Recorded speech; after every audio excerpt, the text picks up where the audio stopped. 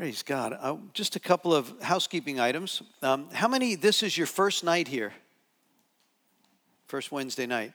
Okay, welcome. Praise God. Thank you for coming. Well, we're going to ask the Lord to fill in the gaps for you because this is week 4. I think I mentioned last week, I've usually teach this on a Friday night and an all-day Saturday when I do the conferences. And so we're likely, because we generally get about an hour, a little more than an hour maybe. So we're probably going to go into September. I don't want to rush this because right now what we're doing is we're laying foundational principles. That once you get those foundations in, somebody said, man, you're going so fast. And I'm like, I know, I'm sorry. But at the same point, I want to lay the foundational principles, but I want to be able to also do, some of you, I think we had, just by a show of hands, how many have been to prayer ministry? Okay, almost 90% of you have been to prayer ministry. So you have your own reference of when you've been to prayer ministry and you've spent 5, 6, 7, I think we did one Monday, 8 hours, right? When there's been that intensity of uncovering your life and reviewing it and praying through it, where two gather in my name, there he is in the midst. You walk out of there, probably one of the reasons you're here is you recognize the value that came out of your prayer ministry, right? And learning how to do that, or at least in the toolbox of I want to be able to help others find that same level of freedom. And I'm laying enough foundation. It says, first of all, you're expected to. Hello. Right? Mark 16. These will be signs of those who believe. And if you're a believer in this house, then a sign that ought to be following you at some point is you ought to cast out demons. That's what he said. Mark 16, go look at it. It's part of the Great Commission, not the Great Suggestion. The Great Commission, Jesus said, I'm going to go away. Therefore, you're going to do the following. I'm the commander-in-chief. I love our president last night. He was like, man, I love it. Anyway, that's off subject. But come over here. And it's like, he knows who he is. He paid the ultimate price. He's now been resurrected. He's about ready to turn the kingdom advancement over to the disciples. And he gives us some marching orders. And one of them is lay hands on the sick, cast out demons, speak in new languages. And if you got any issues with that, go talk to the Lord about it. Read the scripture. I mean, he said it. He's going to expect it. And on that day, last week's sermon was, one day we will stand before him at the Bema seat, real clear on Sunday, stand before him and give an account. And so I'm not trying to be mean about it. It's just the way I like to know the rules of the road here, right? And so, okay. We are privileged, have heard the Lord on this one. I believe there's some wind on this one, that we're going to be doing 2-hour blocks for 7 days straight, beginning Sunday, 24/7. We're going to start prayer in the sanctuary, and we're looking for people to sign up for a 2-hour section, or at least, if you come here, you at least sign up for one of the 2-hour sessions, okay? I'm asking you to. But many ought to sign up for more. It's going to be a time, if there's any conflicts, like if we have worship practice going on a Thursday night, or dance practice, then we'll meet in the prayer room. If you get here and there's something else going on in the sanctuary and you're signed up for the 2 a.m. one, it's probably clear there won't be one here, anything going on, then come in the sanctuary. We want to have at least 2 people present, so there's not someone here alone. We've got couples signed up. I'm going to route this around. If you would look for a spot, just ask the Holy Spirit. Remember what he said. Jesus said, could you at least tarry with me for 1 hour? And the disciples were so worn, they fell asleep. And he came 3 times, he asked them, I'm about ready to go to the most violent death any human being has ever probably experienced, and I need you to pray for me. And they were asleep. And he says, I know, you're tired, it's all right. And anyway, so we believe the Lord's positioning. We're in this major transformation. There's really I am so optimistic. I have not been in this place in over a year. I'm not exaggerating. And today, some things I'm really excited about what God's doing and what he's going to be doing. And so prayer changes things. How about our vice president last night? Quoting 2 Chronicles 7:14. I mean, I was up till 2 a.m. I just couldn't. All the pundits were doing their thing. I'm like, Lord, I got to go to bed here. And so, all right.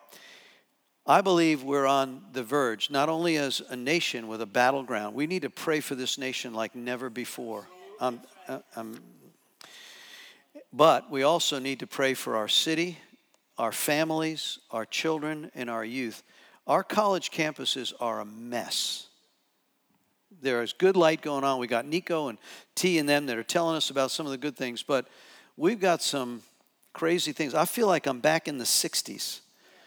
I'm a child of the 60s, and I remember the riots on the college campuses and what's going on. There is an antichrist spirit that's running through our nation right now. You see it at the very top, undermining legitimate authority and all the... when our president takes a half an hour out of prime time to uncover some of the things that are being said about him that are not true. And he's pleading with the people of the nation and says, please. And so he's not a perfect man. He's a Cyrus. Prophesied by Isaiah 150 years before King Cyrus was ever born. Go read it in Isaiah. And he's a Cyrus who was prophesied who he'd be. He'd be the president of the United States. He is. And he's trying to drain the swamp, and the swamp doesn't like to be drained.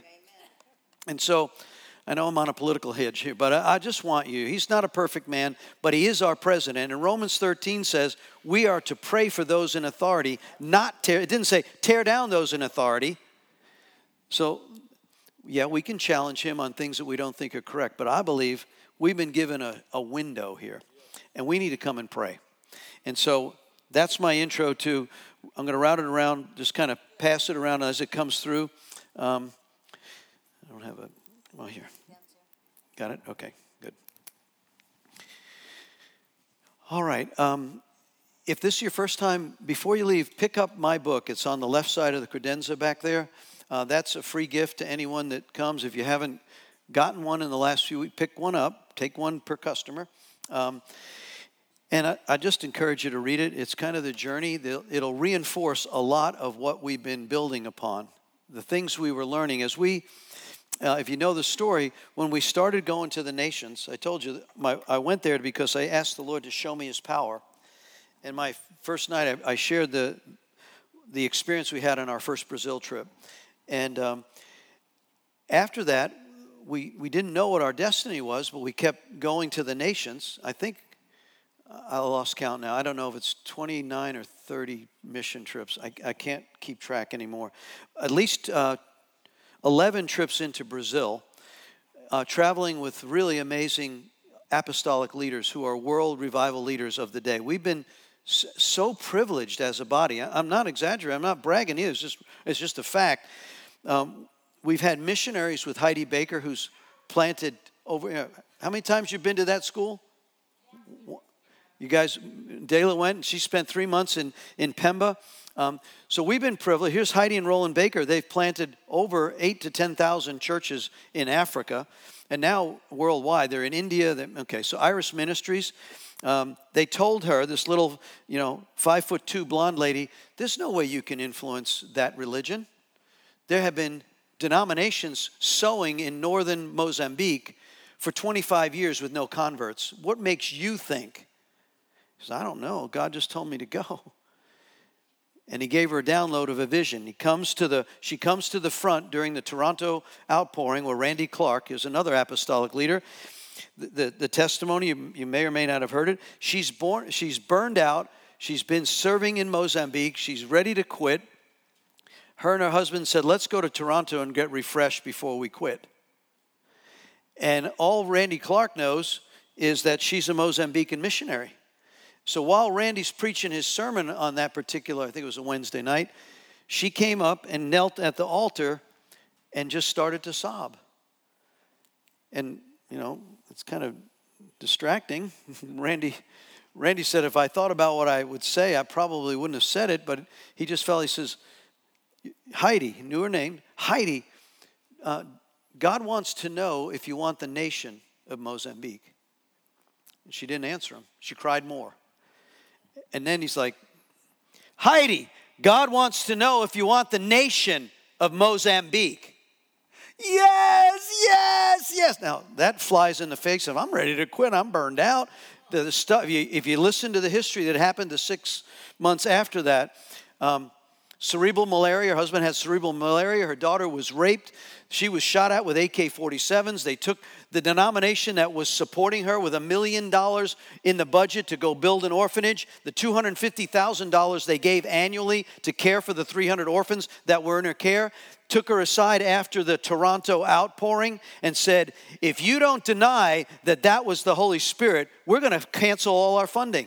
She said, how can I deny that? I know the Holy Spirit visited me, and for the next 7 days after that impartation, she said she felt almost paralyzed from the neck down.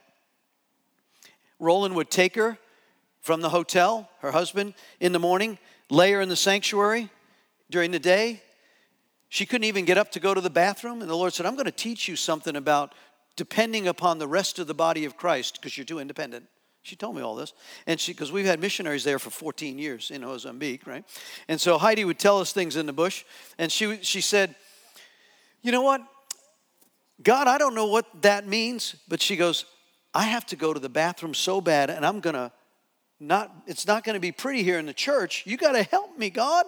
She says, I'm going to send you someone that you're going to learn to rely on. And in walked the cleaning lady in the back. And she cried out and said, can you come help me? And the cleaning lady carried her, put her on the pot, helped her all out, took care of all that, brought her back here. Says, do you see? I'm going to bring people. You can't do this by yourself. And then she got these open visions, visual visions of pictures of men's faces. And when she got back, 3 men, Papa Rego, Papa Supresa, and the third one escapes me at the moment. These 3 African men who'd been doing ministry in and around Mozambique had a vision of a white woman that they were to find. And they come and it's the same 3 of the 12 that Heidi had been given a picture of. Papa Supresa is the international minister. He lives in South Africa. I've been in the bush with him. He's raised over, the reports are, he does not brag about, the reports are at least he's seen 25 people raised from the dead. He's the one, when I was in the bush, my first trip to Africa, when I am like so outside my comfort zone, the Zambezi River had overflowed. There were villages carried away, bodies floating in the Zambezi. There was no food. There was nothing. And Heidi, we were on our way. We raised, I forget how many thousands of dollars from gifts coming in to go help bring a missionary outreach to those in the bush. Heidi said, we can't bring everybody from your team, so we'll have you and your wife go. So I get on a flatbed truck with Mama Tonic, a missionary from Germany, and Papa Rego, one of the 12. And we go on 8 hours on a flatbed truck. It looked like Dela, the first trip we took. Nothing but, she sat there. The only part of her that wasn't covered in red dirt was her glasses. That's where I was. We got into Mutarara, this broken down, people literally starving to death. Here's the nuclear engineer from GE who's never missed a meal, you can tell, right? And I get to this place, and we've got corn, we've got rice.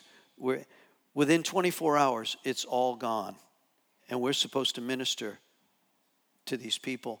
And I said to Roland, he flew his Cessna plane in and landed, and we got misconnected in our satellite phones. Nobody went to pick him up. So he's sitting in a field across the river, and nobody picks him up. So Heidi says, well, all the people start coming out of the bush from the village. They've never seen a Cessna plane land in this airfield that's been shut down for the last 15 or so years. And they come out of the bush. Heidi says, well, break out the generator. We're going to have church. Nobody's here. I guess God's got a plan. And by the time we figured out where they were and got a pickup truck over to get to them, it was hours later. They'd already established a church, picked a pastor, had revival, and hundreds got saved.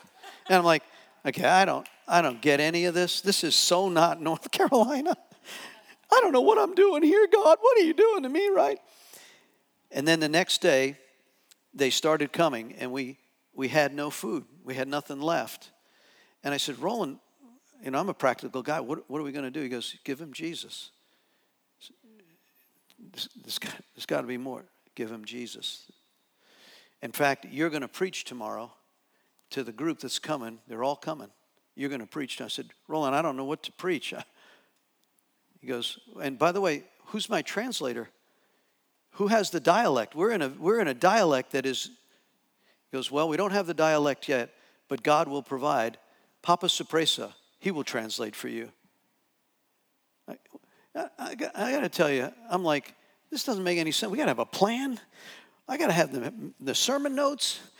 I got to have the translator. And I said, God, give him Jesus.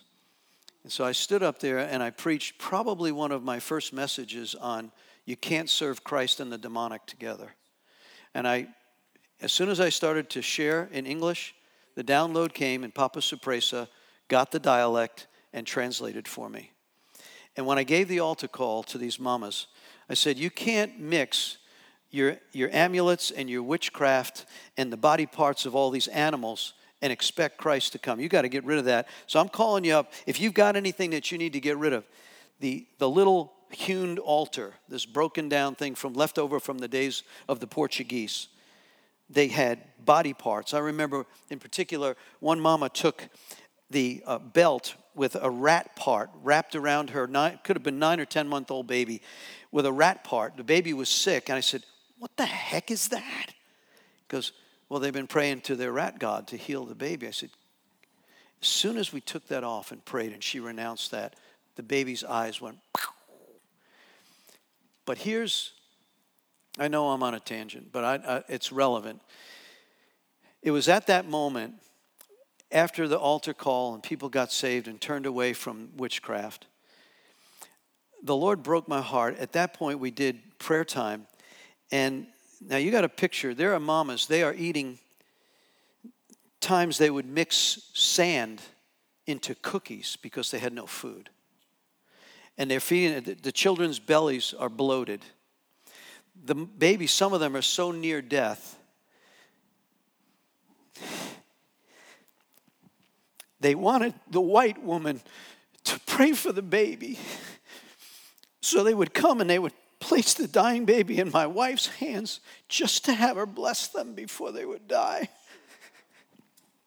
And I said to myself, God, I will never change the subject of missions as long as I live. Wherever I have influence, it'll be missions. And the Lord's been faithful to that. He's just been faithful to that. And so I learned a lot from Roland and Heidi, and we've been privileged to have apostolic leaders like them. Leif Hetland has led over 1.5 million Muslims to the Lord. He's preached here several times. He's my brother. We have the same spiritual father, Jack Taylor. Jack Taylor and his wife, Frida. She came out of Nazi Germany. Her father was an SS Waffen SS. What a story. These apostolic leaders of Bill Johnson, the stories I'm sharing are times when we would go, we couldn't even spell deliverance, honestly. Lord, what are you doing? I don't know how you could ever use the likes of us. Who are we? We're these little people. I'm a little pastor from North Carolina, but I'm willing to go. And he would download, and he would protect us from getting hurt, which was amazing. And then he would show us more and more of the tools to be able to do what he called us to do. He's just really looking for a willing heart. It's not all about the skill set. He'll fill in. I love Bill Johnson says he factors in our stupidity. And what we knew then and what we know now, as long as we don't get pridefully arrogant about, I know everything I need to know, he can still work with us. And so the stories I'm telling you are real life stories of in the school of the natural process of growing in the Spirit for greater and greater authority and deliverance. And so the actual testimonies I'm sharing with you, they really happened. But they're also principally based like, oh, that's how you do that. And every time we ran into one where, I'm going to share one here in a minute, we don't have a clue what you're doing, and it doesn't fit any model, and I've not been here before. And it's really good if you stop and do what James said. If a man lacks wisdom, a woman lacks wisdom, why don't you ask the Lord? He'll freely give it to you. Just do it in humility. And then you got to listen. That's why the next teaching we're going to do is on the prophetic. It's going to be the GRC protocol of the prophetic. I've touched on it in GRC Connect meetings, people that are joining the church, but we've never gone into the detail, and I'm going to do it. And since Pastor Mike Thornton was going to do dream interpretation, but he said based on his schedule, we're going to move that till after Lisa Moore teaches Ephesians, and then we'll pick up in November dream interpretation. So we've got the rest of September to finish this and to do the prophetic protocol. And they go really hand in hand, because if I can hear the voice of the Lord, then I know what he's saying, then I know also how to minister to use the tools that I'm being taught, right? So that's a long intro, but I think what I'd like to do is we're going to spend tonight, the remaining of tonight, in the teaching notes. And so if you haven't got a set of the teaching notes, they're back there on the table. These are on loan. You'll notice there's a little thing there that says this is property of the church. You can buy these, so don't write in them unless I tell you. There's a couple of corrections we made last week. Don't write in them. And there's also, I don't know if we have many of these left, but there's the ministry training manual. That's the spiral wound one. So the spiral wound one, at this point, you should be through. You can pick up also this handout. We're not using this, but we probably will use it next week, or maybe the week after. We'll see how we get far to get tonight. If I keep going on tangents, I don't know what we're going to do. So there's this. There's a part in this handout where the journal, and if you read the book, the reason I wrote this book, I had some word. We'll write a book. The reason the book got written was, how many were in Tanzania on one of the Tanzanian trips? Okay, is 5 or 6 years. The first trip to Tanzania with Jack Taylor, we were in Moshi Town, and the way they had set it up is we were going to go to take 5 of the different mission teams that are together and go from place to place, village to village, right? And then we were going to culminate and bring all of those villages and all those churches together in Moshi Town, which is the capital of Tanzania. And there's this big field, open field around behind all the stores that are there. And we're going to have a gathering of the Christians. And we had been told by Leif, he said, look, Leif had been with us to Brazil, and he saw us do deliverance ministries for Randy and Bill. He said, I've got so much disruption when I try to preach. If I'm preaching a message to 5,000 or 6,000 in a field and they manifest, as soon as you start worship, they manifest. There's demons all over the place. They don't want worship, and they certainly don't want the message to go forth. Just look at Jesus in the Gospel of Luke, Mark, Matthew. We'll look at maybe that tonight. Every time he'd come in to preach, they'd start screaming, you are the Son of the living God. Why have you come here to torment us? So, no, he's the carpenter, just happened to be sharing. Shut up, demon. Don't reveal who I am right now. But they come to disrupt. And so what Leif said is, they're just disrupting everything. I need a plan and a process. Can you do what you do with Randy and Bill that I've seen you do? So I said, yeah, but we need a spot. So they built, I'm not exaggerating, a garbage bag deliverance area. Made out of black bags with sticks stuck in the ground, and you'd walk in. That's the only place. They didn't have tents. You can't go out. There's no money, you know. So you walk in this little garbage bag opening with 2 rough-hewn sticks. You make a turn, and there's a garbage bag room. And they've got some mattresses that look like they've been there since Moby Dick was a minnow, right? And so that's our tent. It's okay. We're good. We can handle that, right? And so as soon as Mountain of Worship Church from South Carolina, Danny Stein, his guys get up and they lead worship. Pew! As soon as that happens, there is manifestations going all over the place. Now, we had seen this before. We were prepared for it. So we looked for the guys on Leif's team. I said, bring me some guys that, this guy's an ex-biker. He's got arms bigger than my head, right? I like him. Bring that guy. We've got some guys that are air marshals. They're dudes. And said, we made sure you're all born again. Yes, we're here. They became our ministry helpers. So as they would manifest, I remember one time, as soon as there was a 14, 15-year-old girl. She could not have been more than 105 pounds manifesting. And it took 5 of them. The air marshals, the 5 of these guys trying to bring this little girl into the garbage bag tent. And so, but then to see them get free. Now, the reason the book got written was Jack Taylor's wife, Frida, who is Jack's third wife. 2 of his other wives, he's 80, he just turned 84. We just celebrated 83, 84. Celebrated his birthday. And the Lord said, he told the Lord, I don't want to be alone. So at 76, I think it was, he married Frida, which is wild, right? Now, Frida had been a widow. She had been widowed for years and said, I don't know about this. I've been free of men. But the Lord said, that's your husband. No. She argued. Anyway, they get married. Leif, who is spiritual father to Frida, gets permission from his spiritual dad, or gives permission to his spiritual dad to marry his spiritual daughter. I don't know how that all works, but and he ended up giving away his daughter. It was awesome. And well, Frida, who is, I'm German. My wife's German. Okay, can be a little hard-headed, stubborn. Frida, who's been in ministry for years. Remember, her father was Waffen SS. If you know anything about the Nazi SS, they were Hitler's entourage guard who carried out all of his stuff. And you can read her book. It's an amazing book. I forget the name of it now, The Cross of Christ. Anyway, when she came here in her last visit, we sold a bunch of them. I have one copy somewhere. You can go online, Frida Taylor, and look it up. It'll rock your world. But she goes through her journey. So she's a bit of a skeptic. She says, I've seen some deliverance ministries before, and I'm not really impressed. So Jack, I'd like permission to leave your side. You're doing kingdom and all that stuff, and I'm going to go spend time with Tom Hauser's team in the deliverance tents. I want to be an observer. She watched for 8 hours.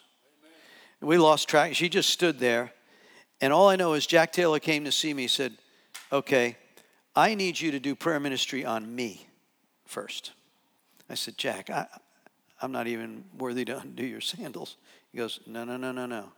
I need you. And that was a glorious, glorious moment for me and for him.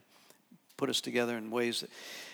Then he came and he said, I need you to write a book so that you can release that book to somebody in another place in the world. They can read the book, and then they can pick it up, and the back will have how you go about getting started to do this ministry. So write it from the context of what you've learned. How does a nuclear engineer go from running warships to becoming a pastor who now does deliverance ministry? First of all, that in itself is weird. And I need you to write that story kind of as a biography, but then I'd like you to share, how does a person get started in this ministry? Take the mystery out of it. And he goes, by the way, my best friend is the vice president of Destiny Images Publishing Company. And he's from Mozambique. And he was in prison for 1 year. And when the Portuguese were thrown out, he's a missionary heart to heart. And he loves mission. He loves what you're doing. And so we'll work it out. So if you've ever published a book, my wife will remind you, I had some money in a retirement fund. And I'm saying, Lord, I don't have the money to do this. And he said, I'd like you to transfer the money from your retirement fund to my retirement fund. I said, Lord, is that you? You got to convince this woman I live with about that, okay? Anyway, long story short, we did. So I would like you to pick up a copy of the book and read it and then pass it on. But more than just read it for head knowledge, I'd like you to become skilled in setting other people free. All right, now I'm behind, but I think you needed to know that. So what you've got here in the ministry manual, at some point we're going to pick this up, and the modules that are listed, would you read, if you look at the handout on the first page, it says homework. We got a little more time now, but you should be finished actually with the reading that's on week 1, 2, and 3. If you're not, please do. And then actually this week what I'd like you to do is in the handout, when you get past the things we've already taught on and you come to the one that's called Prayer Ministry Journal, it's also in the book, in the back of my book, but it's the journal. And just to lay this out for you, when a person's getting ready to come to prayer ministry, they come and said, we want you to come and spend some time before you get here in prayer with the Holy Spirit who knows all truth. He's the Spirit of truth, right? John 15, 14, 15, Jesus said, I'm going to go away, but the Father's going to send you the Holy Spirit, and He's going to lead you and guide you in all truth. You can't bear the truth now. You can't handle the truth. You ever hear that one? A few good men? You can't handle the truth now. You can't bear the truth. But when the Holy Spirit comes, He will allow you to bear the truth. And what you could understand in truth before may not be what you're now in your journey. I can get a little more of this truth put on me, Lord. Another way of saying is the road is narrow, and the more it gets to the kingdom of revelation, to whom much is given, much is required. And so we can't be pew sitters. We got to be active about this thing, right? So the journal is the listing of scriptures, and then it's the what do I need to do to get ready for prayer ministry, and it gives you suggestions. And on that second page 5, you'll have a forgiveness list. So in the journaling process, you'll sit down and you'll ask the Holy Spirit, who do I need to forgive? And you can approach this chronologically or from your pain list. Who's the most painful person in your life? Oh, that's, bonk, I got that one, right? So I choose to write down now, or you can start as a child. I remember this. Go to uncles, aunts, fathers, teachers, coaches, friends, right? Spouses, exes. Start down the list and be very, very diligent about, because Jesus said, if you choose to forgive, if you forgive, the Father will forgive you. But if you refuse to forgive, the Father will not forgive you. I don't know about you, but that's a pretty sobering scripture. Because I've had people come and say, I refuse to forgive this person. I said, well, then you're on really dangerous ground. When you stand before Him, if He'd paid every price for you and said, forgive them, Father, they don't know what they're doing, while He's beaten to the point of not being recognized as human, then we ought to be able to say, you know what? I don't care if it's rape or murder. Those are serious offenses, abuse, brokenness against a child. Those are horrible offenses. But I can choose. Even if I don't want to, I can will to. And that's a declaration. So it'll stop the ministry if you get into it and said, there's somebody here I can't forgive. Well, then we can't go any further because we're just not powerful enough to do. The Word says. So the first list is forgiveness. And some of those are raw because as human beings, we like to forget our broken past. Man, I just don't want to go back there. There's so much hurt there. The Lord will give you grace. It may stir up some things, but honestly, it's good stirring, right? So you come in and I had one lady, I'm not exaggerating, I think, I don't know if Jan was helping me on this, Pat, I forget, anyway, a lady came in from another state, and she had the journal, and she came in, I'm not exaggerating, 40 pages, single-spaced. I can't even tell you who my first grade teacher was. I'm sorry, I don't know. I don't know where that went. I don't think it's senior moment, but anyway, she had in first grade on the playground, this person, I'm like, she carried a strong man of the spirit of rejection. She expected by all of the expectations. Proverbs 23:7 says, as a man or woman believes in their heart, so they will become. She had become a rejection machine. It's just a matter of time. I can tell you by fact, I can tell you they're all going to reject me. I'm just waiting. And she'd go through, see, there it is. Rejection. And so forgiveness is a big list. So you bring that list to the time of your session. Then the second list is my confession list. You go and ask the Lord, what is it? Now, Pastor, if I've confessed this already to Christ, why do I have to confess it to you or because there's a different scripture if you know the word. 1 John 1:9 says, confess your sins to Him, Jesus. He's faithful to forgive you from all unrighteousness. But there's another scripture in James 5. It says, the effectual fervent prayer of a righteous person availeth much, accomplishes much. If any sick among you, let him call for the elders of the church and let them anoint with oil. The prayer that's offered in faith will heal the sick. Confessing your sins one to another that you might be sozoed. The word we covered in the first session. 110 times, it's an action verb that is interchangeably in the Greek, deliverance, healing, and salvation. Something happens when you come in and say, I got some stuff I am really ashamed to even talk about. So that's the best stuff to talk about. Because once you take it from darkness to light, it loses its power. But you keep it in the darkness and thinking, well, first of all, he knows about it. But it's troublesome to have to go tell my pastor, I got this, and this going on. He says, well, you don't think your pastor struggles with stuff? I tell people, I said, look, if we haven't done it, we've heard it. And if you think that we're camped on the fact that your sin can't be forgiven by Christ, then you don't understand the power of the royal blood. And it is illegal for you to hold on to that and say, I got to carry that condemnation with me. There is no condemnation in Christ, Romans 8:1. And so there is this place where we come in and we have our list of confession and our list of forgiveness. And it's not uncommon after spending 6-8 hours. I have a letter I got this week from a man from another church who's been kind of skeptical of organized religion. He's seen abuses of it. Well, who hasn't? And so he came, he says, let me get this straight. You're going to spend this day with me and you're not going to charge me anything? He said, no, the Lord told us to freely receive, freely give. I've never heard that before.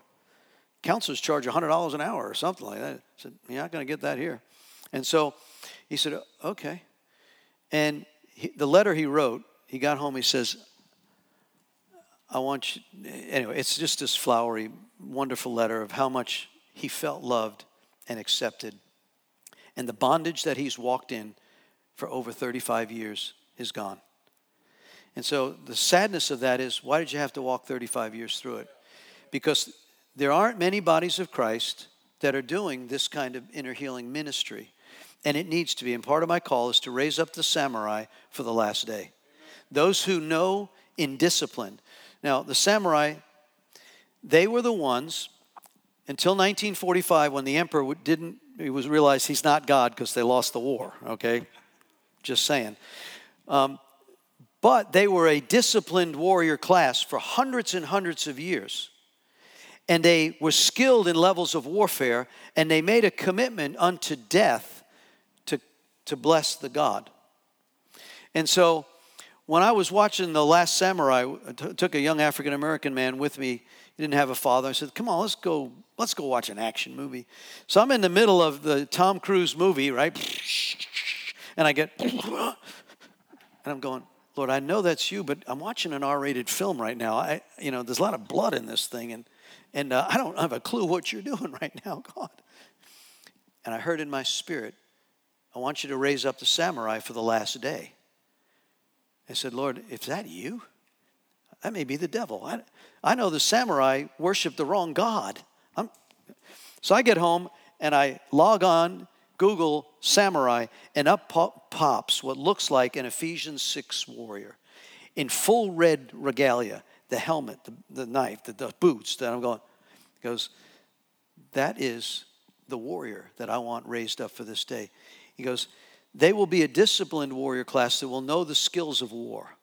They will be able to face off against the enemy.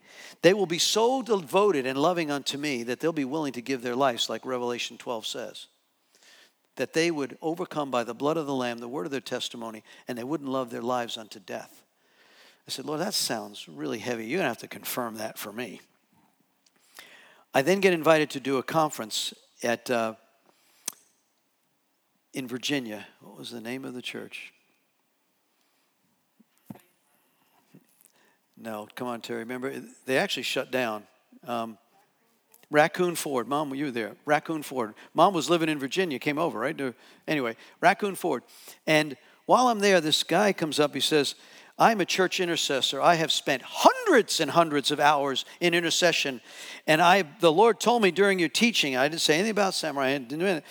And he comes up, I don't recall doing that. He said, I have a samurai sword that is hand carved. And it has 60 plus hearts on it that represent every family in this church. And engraved in it is Isaiah 61. Now, if you know anything about my life, Isaiah 61 is one of the prophecies over this church by Leif Hetland. When I was still working for GE, it was prophesied over me. And my first church as an associate was based upon Isaiah 61. So when he comes up and says, this Isaiah, I have made hours and hours of intercession with this samurai sword, and I'm told to give it to you. And there'll be times when you will commission people with this sword. And there have been times when I have commissioned people with that sword. In fact, a guy called me today. He's 76 years old.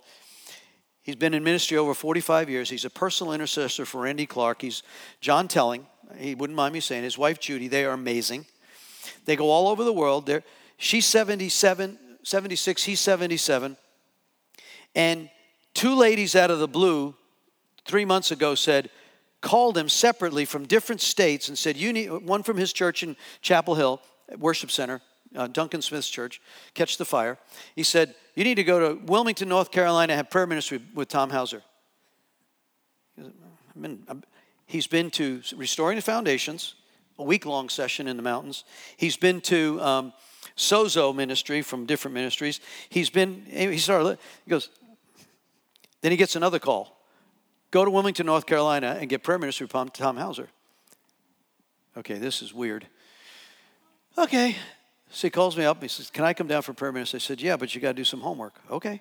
So I do your journal, do this. He comes down. It was so glorious. Now, 77 years old, and some of the stuff he's carried through almost 45 years of ministry and life. And he said he pulled out of the parking lot, and he cried like a baby. He went home and told his wife, and he was one of the men the Lord told me to commission. And I forgot some of the things I told him, but he's been doing them. And now he's sending me missionaries and leaders from Catch the Fire who are coming down, and they are being racked and rocked. And I don't know what God's doing with all this. I just know that he's up to something, and the fact that we're here and this is scheduled, it's not by accident that you're sitting here. But I'm asking you to pray about, so what do I do with it? Okay? So that's why I don't think we should rush through this, and I need you to it's one thing to have it, another thing to do it. And so if you haven't had your prayer ministry, I suggest you call Pat Walsh at the office and get signed up. I'm booked through November, but there are others that are available, and some of you are going to be raised up to do this ministry. Some of you are being raised up to do this ministry. So, okay. Oh, Lord. I hope that was helpful. I'm not sure why I went on that, but Lord had something in it. Okay, we left off last week. Turn with me to page 15. Page 15 of the teaching notes. I hope we had just finished that. We talked about, can a Christian be demonized? And the answer is no. And we went through that on page 12.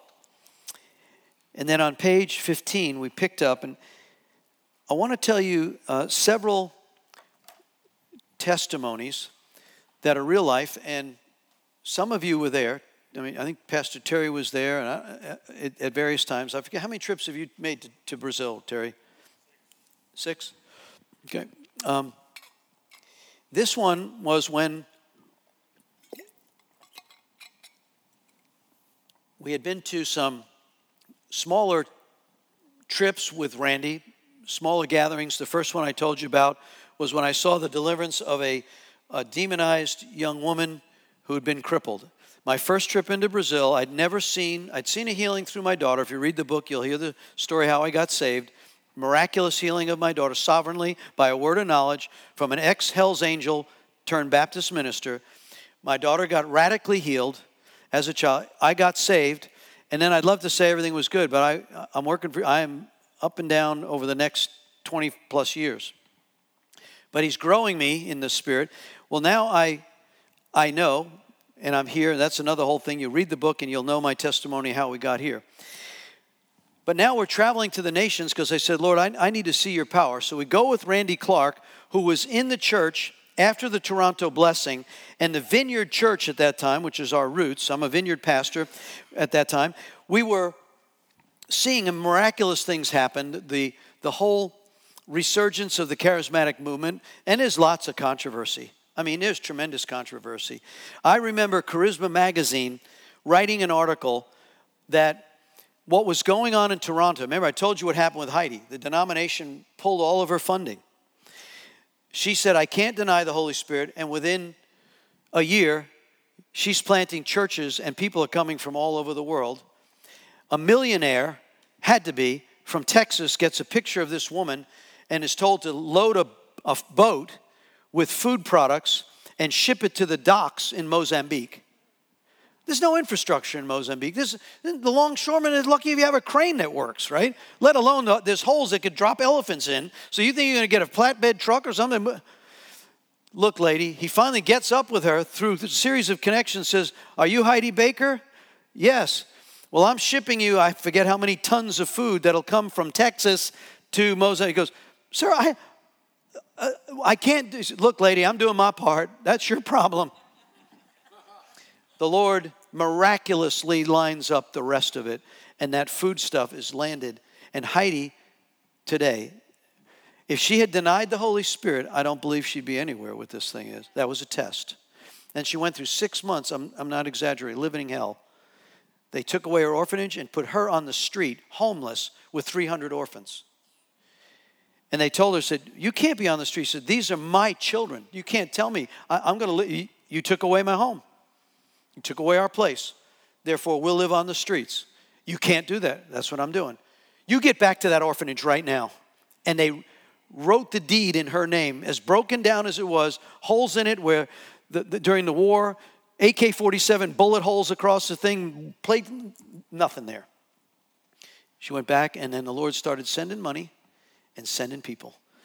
We made our trip into that, and I told you my first journey, and then we made multiple trips. And then we had, at one time, 6 full-time missionaries, both in Maputo, Mozambique, and in Pemba, Mozambique. We still have a house. We have 2 houses we built there. They're now occupied by long-term missionaries. And Ken Andrea, he's going to preach this Sunday. Don't miss it. He's going to preach this Sunday. He married a Brazilian when she came to Brazil, from Brazil to Mozambique. And they established now a work in the Isle of Mozambique.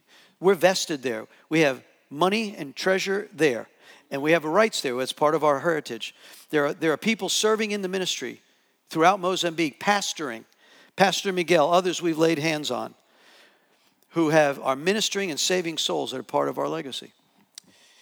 So, I say all that says when we go on these trips, you usually are being revealed something, shown something, and we've been privileged to have this happen. I'm not bragging, it just is. I don't even know how it happened. All we said is, we'll go. And when you go, especially when it's uncomfortable, right, Alicia?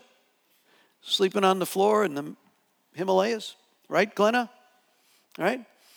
Who wasn't even sure that physically she could do it based on the pain she was experiencing before, and said, God told me to go.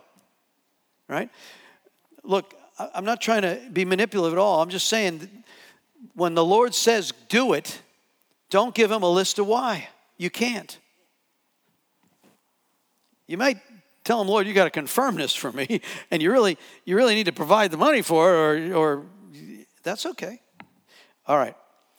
I want to tell this testimony. This is one, when you go through the model and you've done what the model does, and we'll get into the great detail of that. We're going to actually do a mock model, and I'll throw some ringers at you in the past. I just want you to get comfortable with that. But while we're doing this model, we're learning this process. We're now in Brazil, in Belém, Brazil. And I told you last week that Pastor Paulo was over 74 square churches in Belém, Brazil, had invited Randy Clark and Bill Johnson. They're becoming more and more famous. The anointing, there's this connection, the Four Squares. If you know anything about them, that's Jack Hayford's organization. They're worldwide, they're spirit-filled. And so they also know there's a whole lot of witchcraft in Brazil, right? And so we get invited to run the deliverance tents in Belém, Brazil. And I told you, one of my lead intercessors told me the enemy was going to try to kill me when I got there.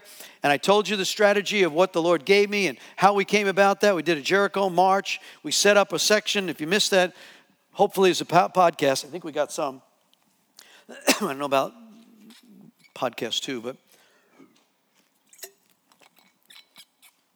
we are now in a stadium that we found out later. Each of them are given an assignment to a Macumba witch of that region. Didn't know that at the time, but the Lord did. That's why he had us Jericho march and break the power of all witchcraft. Set aside a section independent from all of the other ministry. Ministry team can be over there doing healing ministry. You need a closed environment where you can do ministry, because when they manifest, and by the way, they will manifest, you need to carry them to a place that's quiet where you can do ministry. So, we set up 2 tents. There was a healing tent. Randy says, I'll do the physical healing. Tom, you do the deliverance tent. So if there's a sickness or disease, they can come to this tent, or they can come over here for deliverance. Okay. So Randy has a translator named Clarice, amazing translator.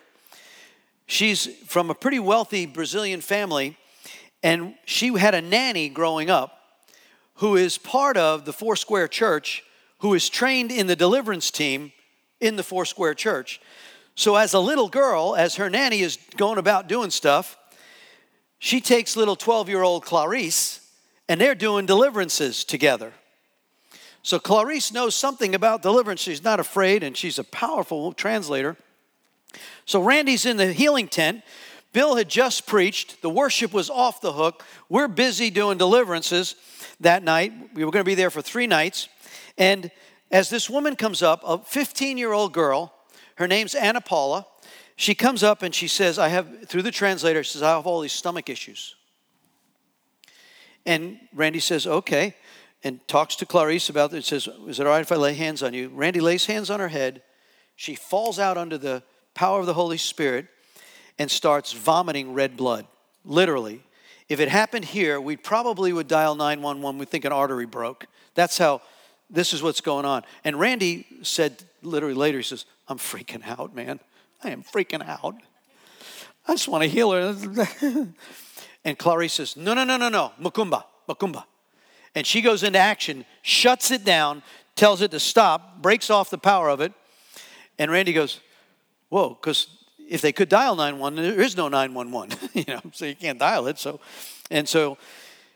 Randy goes, what was that? He goes, no, I've seen this before. She has eaten food dedicated to Macumba idols in blood sacrifice, and it has cursed her organs.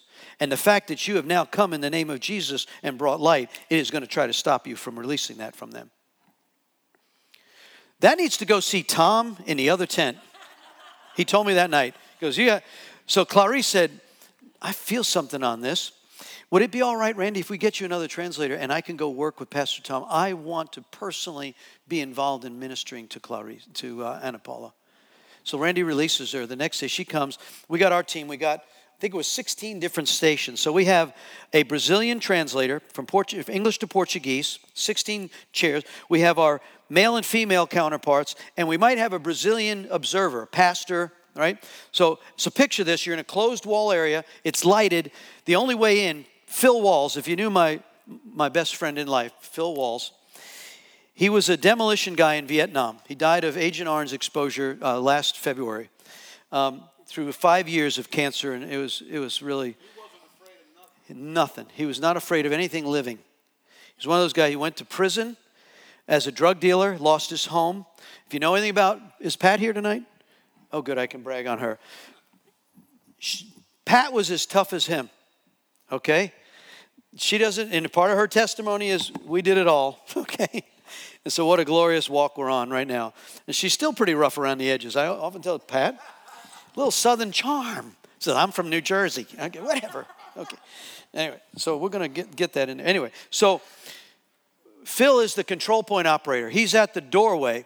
So as we're seeing manifestations take place, the Brazilians we had trained are carrying in those in manifestation and bring them to our stations, and we're doing deliverance on them if they want to be.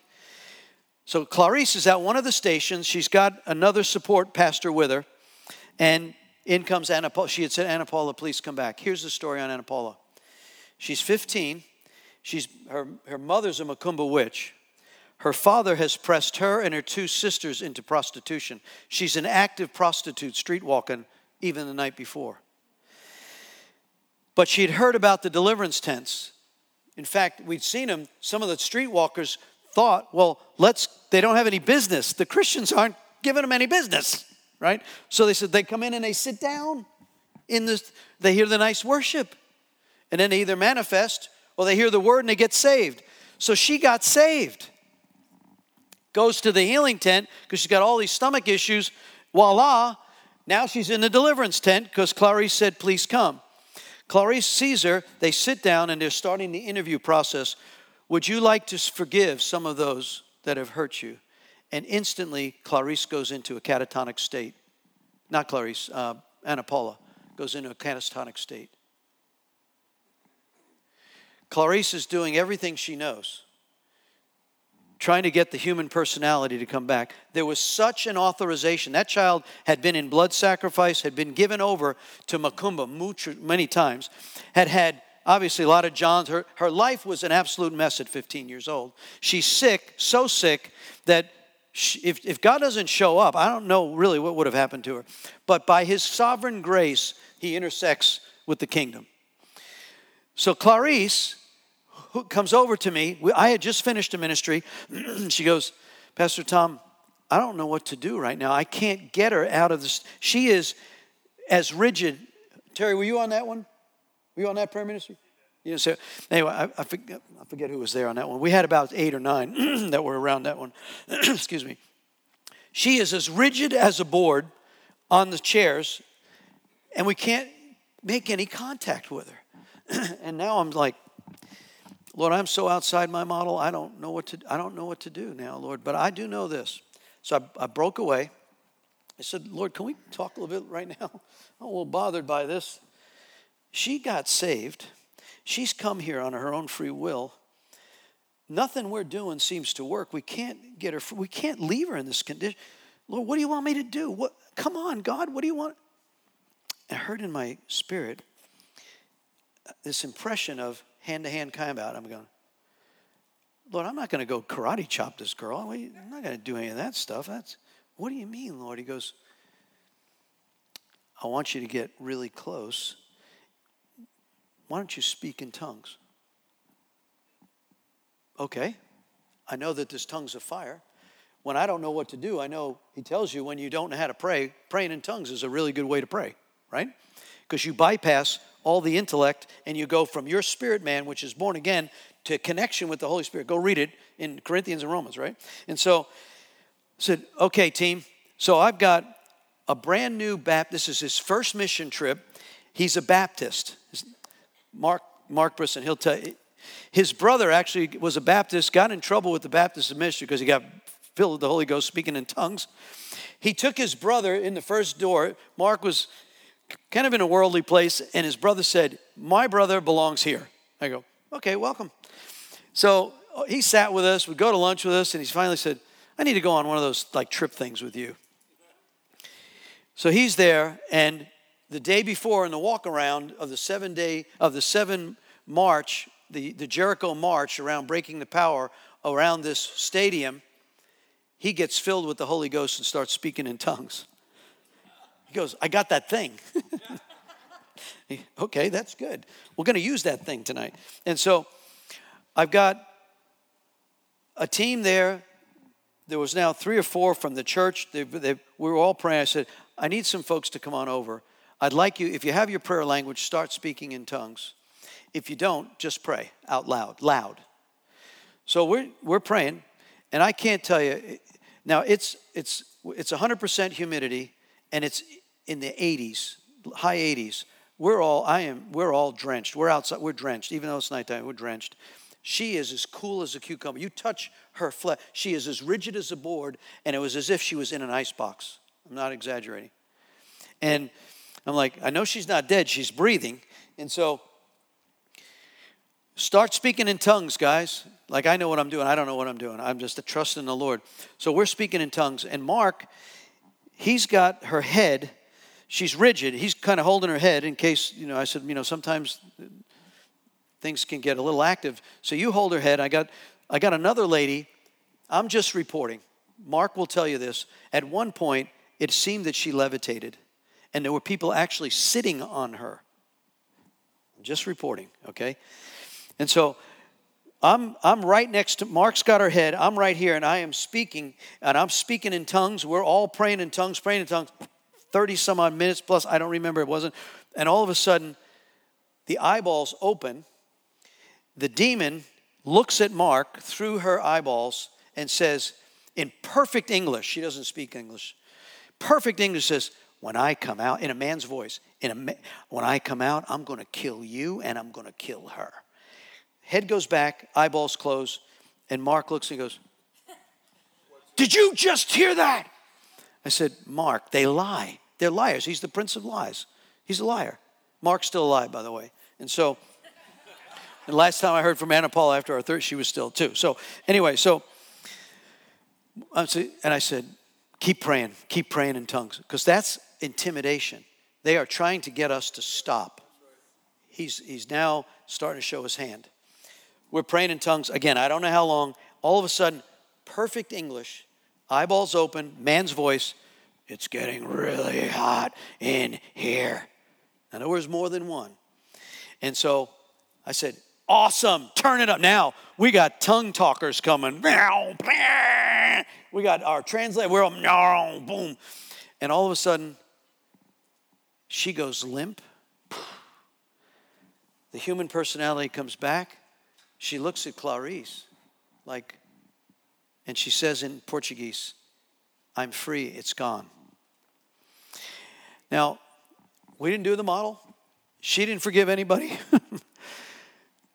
We went several hours, and the Lord did it. We then finished by, Clarice, we had a reconfess.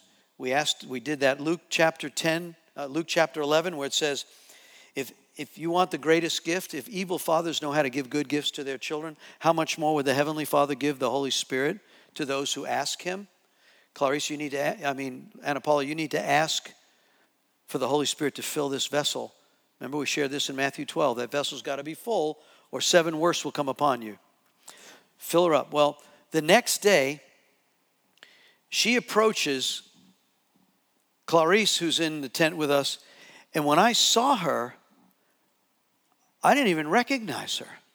I said, Anna Paula? She wasn't dressed like a hooker.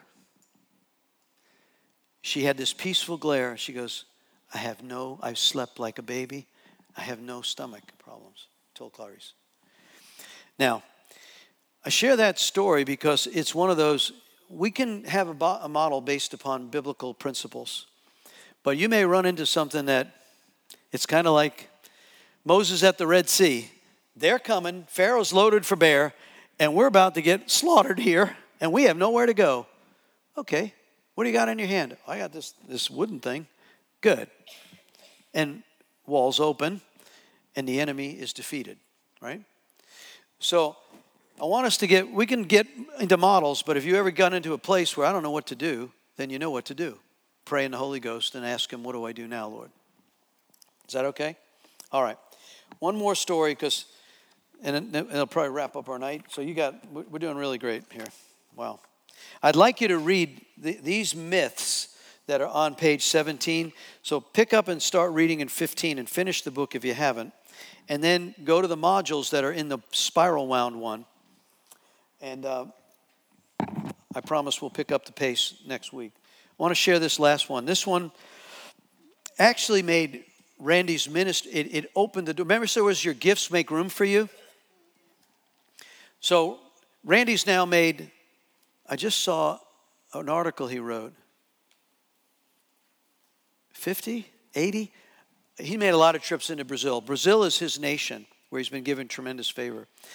So when he would go in, he would go to a town, and the evangelicals that are connected in that town would say what happened, the healings and the salvations and deliverances. they would tell the next town, and those pastors would get. So Randy's got this list that is like, and at one time he was traveling 285 days a year. Really tough on the family. Made a tremendous sacrifice for he and his wife and children.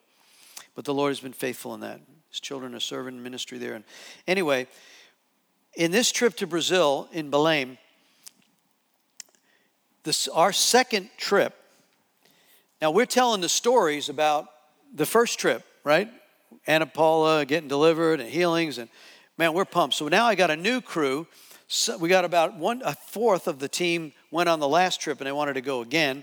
And then I got a fresh crop. We've trained up. We've done the breaking free sessions. We've trained them into, they've had their own prayer ministry. They are skilled in war, but they're not veterans, okay? And I got this guy. He's awesome. He's a young man, and he's like, man, we're gonna kick some demon butt, right, Pastor? I said, well, we hope to. He goes, man, I'm loaded. I said, well, just be careful, Nick. His name was Nick Thornhill. Be careful, Nick. And so we get there, and Randy gets a report from one of the Brazilian pastors that's a member of the Foursquare denomination. He says, there's a lady in our church. Her name is Otha. She got saved about 6 months ago, but every time we start worship in the church, she manifests, and she'll be sitting in a section, and she'll clear the whole section out, and she'll throw chairs across the room. Nobody will sit with her. Nobody even want to get near her now. We've tried. We don't know what to do. Can you bring your experts? Yeah. And help us with this. So he didn't tell us Otha's 300 pounds and big. No wonder she can throw chairs every which direction. Everybody's afraid of her. And so I'm like, Randy says, well, just evaluate it. See, now I'm praying, and the Lord says, I want you to be very careful. The devil will send plants that want ministry, but really all they want is power. I said, Lord, what do you mean? So I talked to Paulo about that, senior pastor. He goes, oh, yeah, the warlocks and the witches, they know that you evangelicals have the Spirit of God to cast out demons. They will use Matthew 12 to get their house purged, and then they will open themselves up in blood sacrifices to get 7 worse and more powerful. I said, that's sick. Because I'm telling you that's what they do. I said, well, okay, so Lord, I ask you to give us the gift of discernment so we know who they are. So here we are. It was Roger Riggs was there, Nick Thornhill was there. And a team. We had a team of 16, 18. I forget the number. It's in my journal now. And I get this. We've been doing ministry, and Otha's there, and she's coming. This is like the third night. Otha's been there for 3 nights, waiting online, and I'm just feeling, I don't know if she's one of the plants. And I haven't got the release. And Nick Thornhill calls me over, and he says, come and minister. Roger Riggs calls and says, come and minister. Here's a guy in a perfect brown 3-piece suit, tie. It's 100% humidity. It's hot. This guy looks as cool as a cucumber. He says he wants ministry. He's been involved in witchcraft, and he wants to be set free. When I walk over to him, this is where, pay attention to discernment. Mature believers have trained their senses to discern good and evil, right? Hebrews 5:14. I walk over, and literally the temperature drops at least 10 degrees. And I'm like, I know in my experiential part, there's witchcraft here. Now, he may be really wanting to be free. I look into his eyes. They are black as coal. All I see is death. And I said, Nick, Roger, we're not ministering to him today. Tell him to come back tomorrow. We come back at 4:30 in the afternoon. It's going to be our last night. And he's the first one on the line at 4:30 in the direct sun. Same 3-piece suit with an attaché case. I'm like, that's just plumb weird, this guy. Lord, what do I do with this? He's here. And the Lord said, wait. We're doing ministry. And if you notice, as we start worship, there's manifestation. They're bringing filled walls, is letting people come in. And we have people there. And all of a sudden, this guy is writing on his paper, and he's projecting. I'm watching. He's projecting to each one of our stations. At the same moment, all 3 of our Brazilian translators become violently ill. And I'm going, what the heck is that? And I call Phil Walls over. This guy is standing, being able to observe everything because he's online. And I said, Phil, you need to escort this guy out of here. He's not getting ministry. Tell him to go see his pastor at a local church. We're not ministering to him. I need him out of here. He's projecting curses on our team. Phil says, I got it, boss. He goes, you're out of here. At that moment, Phil Walls turns to him. Phil described it this way. He said he felt like a human hand go into his chest. Now, Phil, 25 years earlier, had had a heart attack. He was miraculously healed and never had a heart problem again. Seriously. But at that moment, having experienced a heart attack, he said he felt a human hand go in and grab hold of his heart. And he turned ashen white. Now, Barbara Coley, who was a nurse, serves in the emergency room, is also there. She gets the word, Phil's having a heart attack. She runs over and looks at him, comes and gets me and says, Phil's having a heart attack. I instantly get a download. I said, no, he's not. And I go over and I said, in the name, now the warlock is standing here. Phil is here, ashen white. The drama of all this thing, he's just standing there like this. And I felt the Spirit of God come on. I could have called down Ananias and Sapphira death on this guy. I'm just telling you. But it probably wouldn't have been great at a healing service for him to die. So the Lord had me do something else.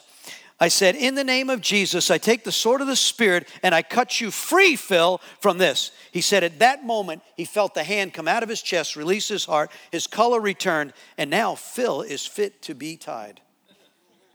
I'm serious. If you know, he's demolition, he's bad. He can be really bad. I said, Phil. Now, if I thought about it, I probably would have, Phil, you needed to escort this guy out of here. No problem. I'm thinking, what am I thinking? So he doesn't get the guy by the nape of the neck, but that guy knows he's out of here, and he got escorted. There were a couple of our guys. They escorted him to the boundary of the soccer stadium, and as soon as he got to the boundary of the soccer stadium, he fell to the ground, and in his suit, he writhed like a snake. Phil said, you stay away from us or something worse will happen, and walked away. Never saw him again. What's the teaching point on this, Pastor? We know that our translators had not been to prayer ministry, and they had some open doors. That's why a curse that's undeserved will fall like a sputtering sparrow. All of our team members who he's projecting curses on, and Phil, I believe, was a teaching moment.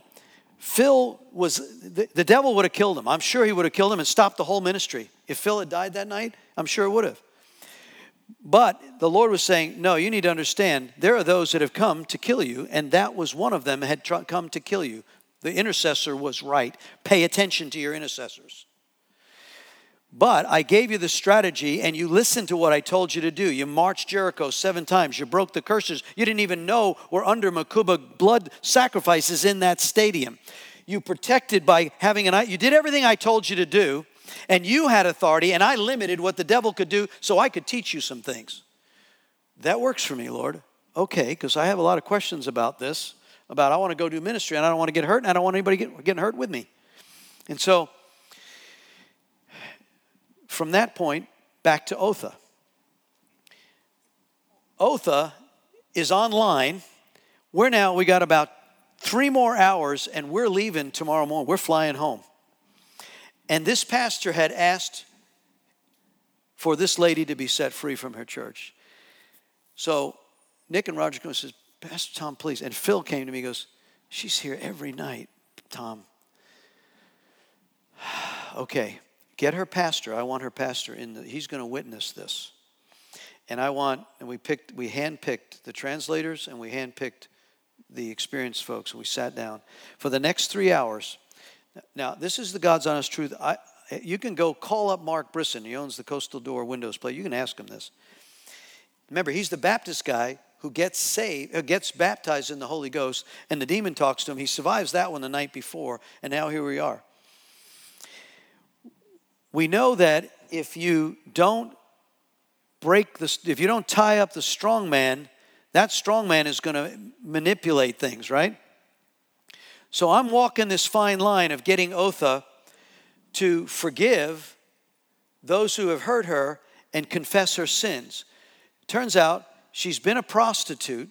She got saved 6 months ago. She's no longer prostituting.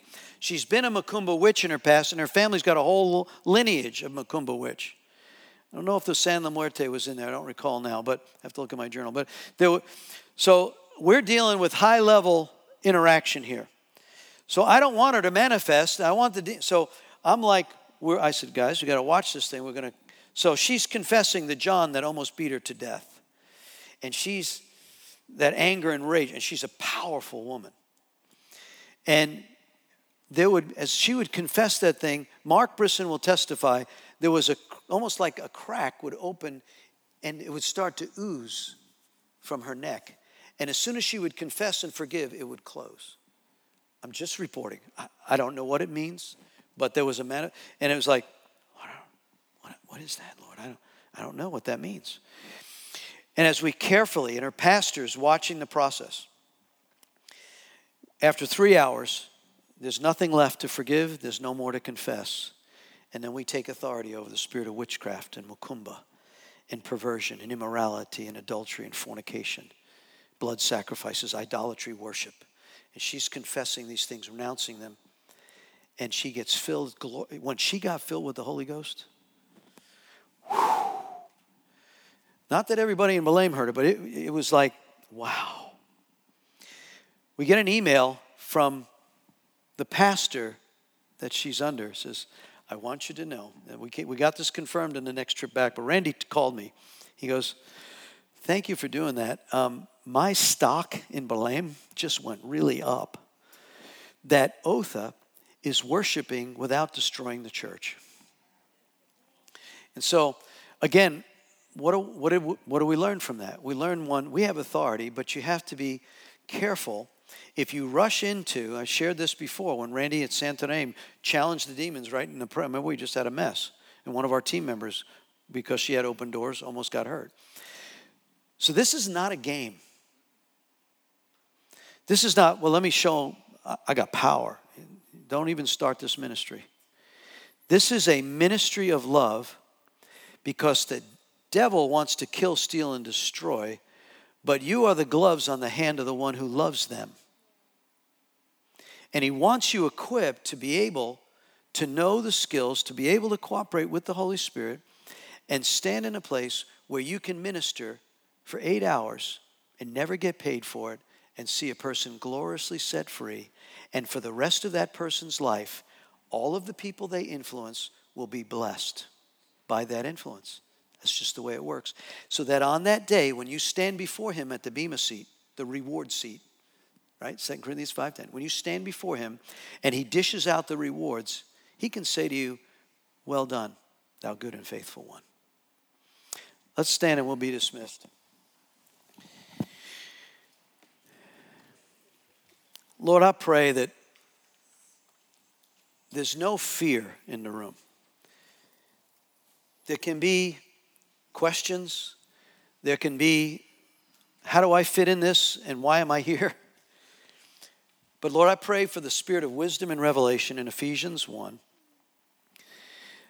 And I also pray for Ephesians 2:10, that all of you were created before the foundation of the earth as a workmanship unto Christ, to do the works destined for you to be accomplished before you were ever born. That the spirit of wisdom and revelation would be brought forth in such a way that they would know how to apply the remaining years of their lives, that the kingdom would be at the forefront of all that they do and I do.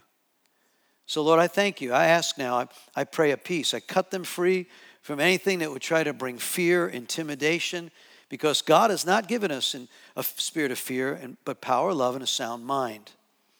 So if the devil is the only one who gives fear, anytime you're feeling it, all you need to do is call on the one who is love, and he expels all fear, 1 John. Perfect love expels all fear. He is love. He loves you. He's got you covered. If you got issues going on in your life, if you got doors open, go confess them. And then come under the sheltered place of the Most High and read Psalm 91 over your life, that no evil shall come to your dwelling place. because the angels will take charge over you and they will cover you. And then he'll give you long life and salvation.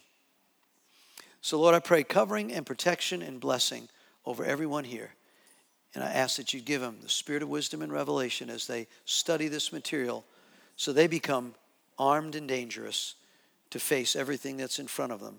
Because you told us in 1 John 3:8, Jesus came to destroy the works of the devil. John 14, go and do likewise. So Lord, we thank you and bless them now in Jesus' name. Amen. God bless y'all.